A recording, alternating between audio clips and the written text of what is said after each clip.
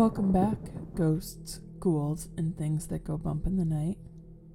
You may remember that last week we were talking about Charles Dickens and unusual Christmas time stories. I don't know about you, but I'm pretty excited to find out what exactly the man saw standing in his bedroom and whether or not the wax-faced man will be on trial for murder. So, without further ado, why don't you sit back, relax, and we'll hear the thrilling conclusion of The Trial for Murder by Charles Dickens. The appointed morning was a raw morning in the month of November. There was a dense brown fog in Piccadilly, and it became positively black and in the last degree oppressive east of Temple Bar. I found the passages and staircases of the courthouse flaringly lighted with gas, and the court itself similarly illuminated. I think that until I was conducted by officers into the old court and saw its crowded state, I did not know that the murderer was to be tried that day. I think that until I was so helped into the old court with considerable difficulty, I did not know into which of the two courts was sitting my summons would take me. But this was not to be received as a positive assertion, for I am not completely satisfied in my mind on either point. I took my seat in the place appointed to jurors in waiting, and I looked about the court as well as I could through the cloud of fog and breath that was heavy in it. I noticed the black vapor hanging like a murky curtain outside the great windows, and I noticed the stifled sound of wheels on the straw or tan that was littered in the street. Also, the hum of the people gathered there, which a shrill whistle or a louder song more hail than the rest occasionally pierced. Soon afterwards the judges, 2 in number, entered and took their seats. The buzz in the court was awfully hushed. The direction was given to put the murderer in the bar. He appeared there. In that same instant I recognized in him the first of the 2 men who had gone down Piccadilly. If my name had been called then, I doubt I would have answered to it audibly. But it was called about 6th or 8th in the panel, and I was by that time able to say, "Here!" Now, observe.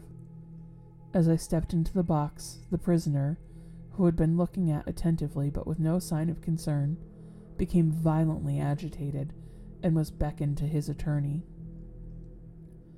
The prisoner's wish to challenge me was so manifest that it occasioned a pause, during which the attorney, with his hand upon the dock, whispered to his client and shook his head. I afterwards had it from the gentleman that the prisoner's first affronted to him words were, "All the hazards challenge that man." But, as he would give no reason for it, and admitted that he had not even known my name until he heard it called and I appeared, it was not done. Both on the ground already examined, that I wished to avoid reviving the unwholesome memory of that murderer, and also because a detailed account of his long trial is by no means indispensable to my narrative, I shall confine myself closely to such incidents in the 10 days and nights during which we, the jury, were kept together, as directly bear on my own curious personal experience. It is in that, and not in the murderer, that I seek to interest the reader. It is to that, and not to a page of the Newgate Calendar, that I beg attention. I was chosen foreman of the jury. On the second morning of the trial, after evidence had been taken for 2 hours, I heard the church clock strike. Happened to cast my eyes over to my brother jurymen. I found an inexplicable difficulty in counting them. I counted them several times, yet always with the same difficulty. In short, I made them 1 too many. I touched the brother juryman whose place was next to me, and I whispered to him, "Oblige me by counting us." He looked surprised by the request, but turned his head and counted. "Why," said he suddenly, "we are but no, that's not possible. No, we are 12. According to my counting that day, we were always right in detail, but in the gross we were always one too many. There was no appearance, no figure, to account for it, but I now had an inward foreshadowing of the figure that was surely coming. The jury were housed at the London Tavern. We all slept in one large room on separate tables, and we were constantly in the charge and under the eye of the officer sworn to hold us in safe keeping. I see no reason for suppressing the real name of that officer. He was intelligent, highly polite, and obliging, and, I was glad to hear, much respected in the city. He had an agreeable presence, good eyes, enviable black whiskers, and a fine voice. His name was Mr. Harker. When we turned into our 12 beds at night, Mr. Harker's bed was drawn across the door. On the night of the second day, not being disposed to lay down, and seeing Mr. Harker sitting on his bed, I went and sat beside him, and offered him a pinch of snuff. As Mr. Harker's hand touched mine in taking it from my box, a peculiar shiver crossed him, and he said, "Who is this?" Following Mr. Harker's eyes and looking along the room, I saw again the figure I expected, the second of the two men who had gone down Piccadilly. I rose and advanced a few steps, then stopped, and looked round at Mr. Harker. He was quite unconcerned, laughed, and said in a pleasant way, "I thought for a moment we had a 13th juryman without a bed, but I see it is the moonlight." Making no revelation to Mr. Harker, but inviting him to take a walk with me to the end of the room, I watched what the figure did. It stood for a few moments by the bedside of each of my 11 brother jurymen, close to the pillow. It always went to the right-hand side of the bed, and always passed out crossing to the foot of the next bed. It seemed from the action of the head merely to look down pensively at each recumbent figure. It took no notice of me, or of my bed, which was nearest to Mr. Harker's. It seemed to go out where the moonlight came in, through a high window, as if by an aerial flight of stairs. The next morning, at breakfast, it seemed that everyone present had dreamed of the murdered man last night, except myself and Mr. Harker. I now felt as convicted that the second man who had gone down Piccadilly was the murdered man, so to speak, as if it had been borne into my comprehension by his immediate testimony. But even as this took place, and in a manner of which I was not at all prepared, on the 5th day of the trial, when the case for the prosecution was drawing to a close, a miniature of the murdered man, missing from his bedroom upon discovery of the deed, and afterwards found in a hiding place where the murderer had been seen digging, was put in evidence. Having been identified by the witness under examination, it was handed up the bench, and thence headed down to be inspected by the jury. As an officer in a black gown was making his way with it across to me, the figure of the second man who had gone down Piccadilly started from the crowd, caught the miniature from the officer, and gave it to me with his own hands, at the same time saying in a low and hollow tone, before I saw the miniature, which was in a locket, "I was younger then, and my face was not then drained of blood." It also came between me and the brother jurymen to whom I would have given the miniature, and passed between him and the brother jurymen to whom he would have given it, and so passed it on through the whole of our number, and back into my possession. Not one of them, however, detected this. At table, and generally when we were shut up together in Mr. Harker's custody, We had from the first naturally discussed the day's proceedings a good deal. On that 5th day, the case for the prosecution being closed, and we were having that side of the question in a completed shape before us, our discussion was more animated and serious. Among the number was a vestryman, the densest idiot I had ever seen at large, who met the plainest evidence with the most preposterous objections, and who was sided with by 2 flabby parasites, all the 3 embellimed from a district so delivered over to fever that they ought to have been upon their own trial for 500 murders. When these mischievous blockheads were at their loudest, which was towards midnight while some of us were already preparing for bed, I again saw the murdered man. He stood grimly behind them, beckoning to me. On my going towards them and striking into the conversation, he immediately retired. This was the beginning of a separate series of appearances, confined to that long room in which we were confined. Whenever a knot of my brother jurymen laid their heads together, I saw the head of the murdered man amongst theirs.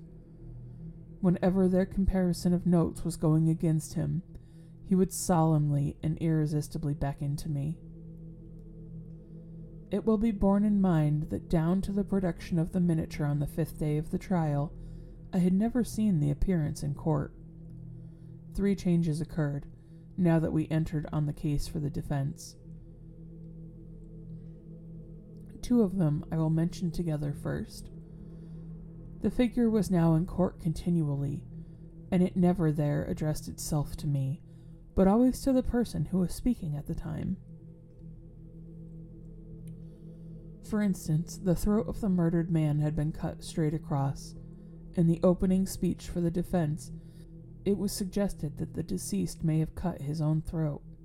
At that very moment, the figure, with its throat in the dreadful condition recurred to, this had been concealed before, stood at the speaker's elbow, motioning across and across its windpipe, now with the right hand, now with the left, vigorously suggesting to the figure himself the impossibility of such a wound having been self-inflicted by either hand.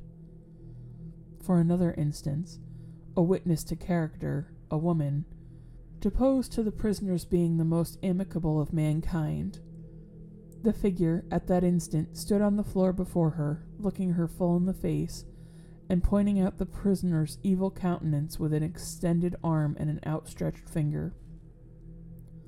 The third change, now to be added, impressing me strongly, was the most marked and striking of all.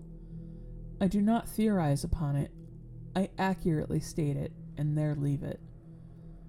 Though the appearance was not itself perceived by those whom it addressed, its coming close to such persons was invariably attended by some trepidation or disturbance on their part. It seemed to me as if it were prevented by laws, to which I was not amenable, from fully revealing itself to others, and yet as if it could invisibly, dumbly and darkly, overshadow their minds. When the leading counsel for the defense suggested that hypothesis of suicide, and the figure stood at the learned gentleman's elbow, frighteningly sawing at its severed throat, it is undeniable that the counsel faltered in his speech, lost for a few seconds the thread of his ingenious discourse, wiped his forehead with his handkerchief, and turned extremely pale. When the witness to character was confronted by the appearance, her eyes most certainly did follow the direction of its pointed finger, and rest in great hesitation and trouble upon the prisoner's face. 2 additional illustrations will suffice.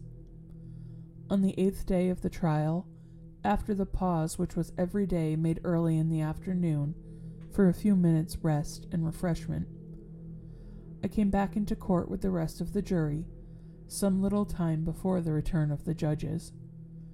Standing up in the box and looking about me, I thought the figure was not there, until, chancing to raise my eyes to the gallery, I saw it bending forward and leaning over a very decent woman, as if to assure itself whether the judges had resumed their seats or not. Immediately afterwards, that woman screamed, fainted, and was carried out. So also with the venerable and patient judge who conducted the trial.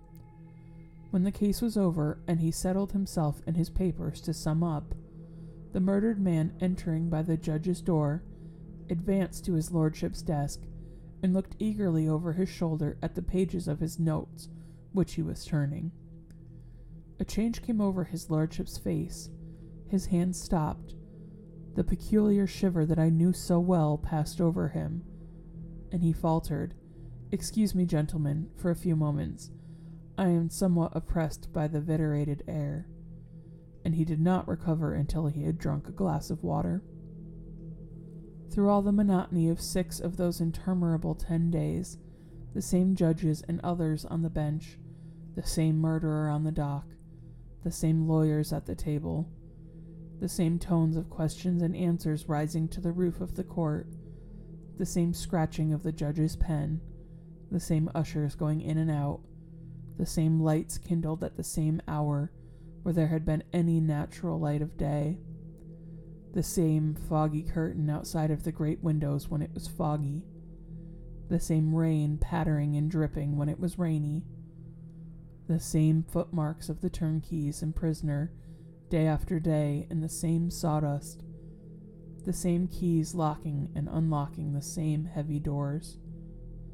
Through all the wearisome monotony which made me feel as if I had been foreman of the jury for a vast period of time, and Piccadilly had flourished with Babylon, the murdered man never lost one trace of his distinctiveness in my eyes, nor was he at any moment any less distinct than anyone else.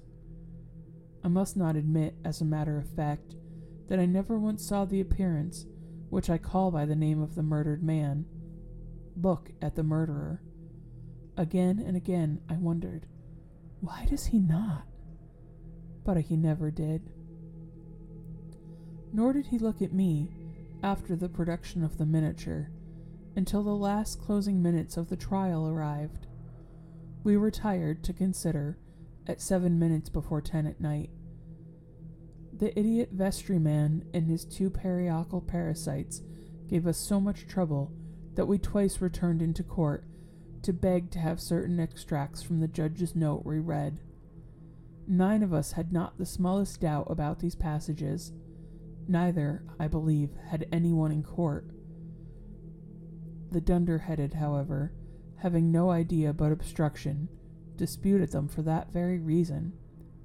At length we prevailed, and finally the jury returned into court at 10 minutes past 12. The murdered man at that time stood directly opposite the jury box, and on the other side of the court. As I took my place, his eyes rested on me with great attention. He seemed satisfied, and slowly shook a great gray veil, which he carried on his arm for the first time, over his head and whole form. As I gave in our verdict, guilty, the veil collapsed, all was gone, and his place was empty. The murderer, being asked by the judge, according to usage, whether he had anything to say before sentence of death should be passed upon him, indistinctively muttered something which was described in the leading newspapers of the following day as a few rambling, incoherent, and half-audible words, in which he was understood to complain that he had not had a fair trial because the foreman of the jury was prepossessed against him. The remarkable declaration that he really made was, "My lord, I knew I was a doomed man when the foreman of my jury came into the box. My lord, I knew he would never let me off because, before I was taken, he somehow got into my bedside in the night, woke me, and put a rope round my neck." And that, listeners, is the story of The Trial for Murder by Charles Dickens. I hope you enjoyed that one. If there's any classic tale you would love to hear, please let me know. You can always find us on Facebook at the Haunted Horror Story and Podcast, or you can send me an email at hauntedhorrorstorian@gmail.com. Until next time, stay spooky, and remember, sometimes it's more than just a story.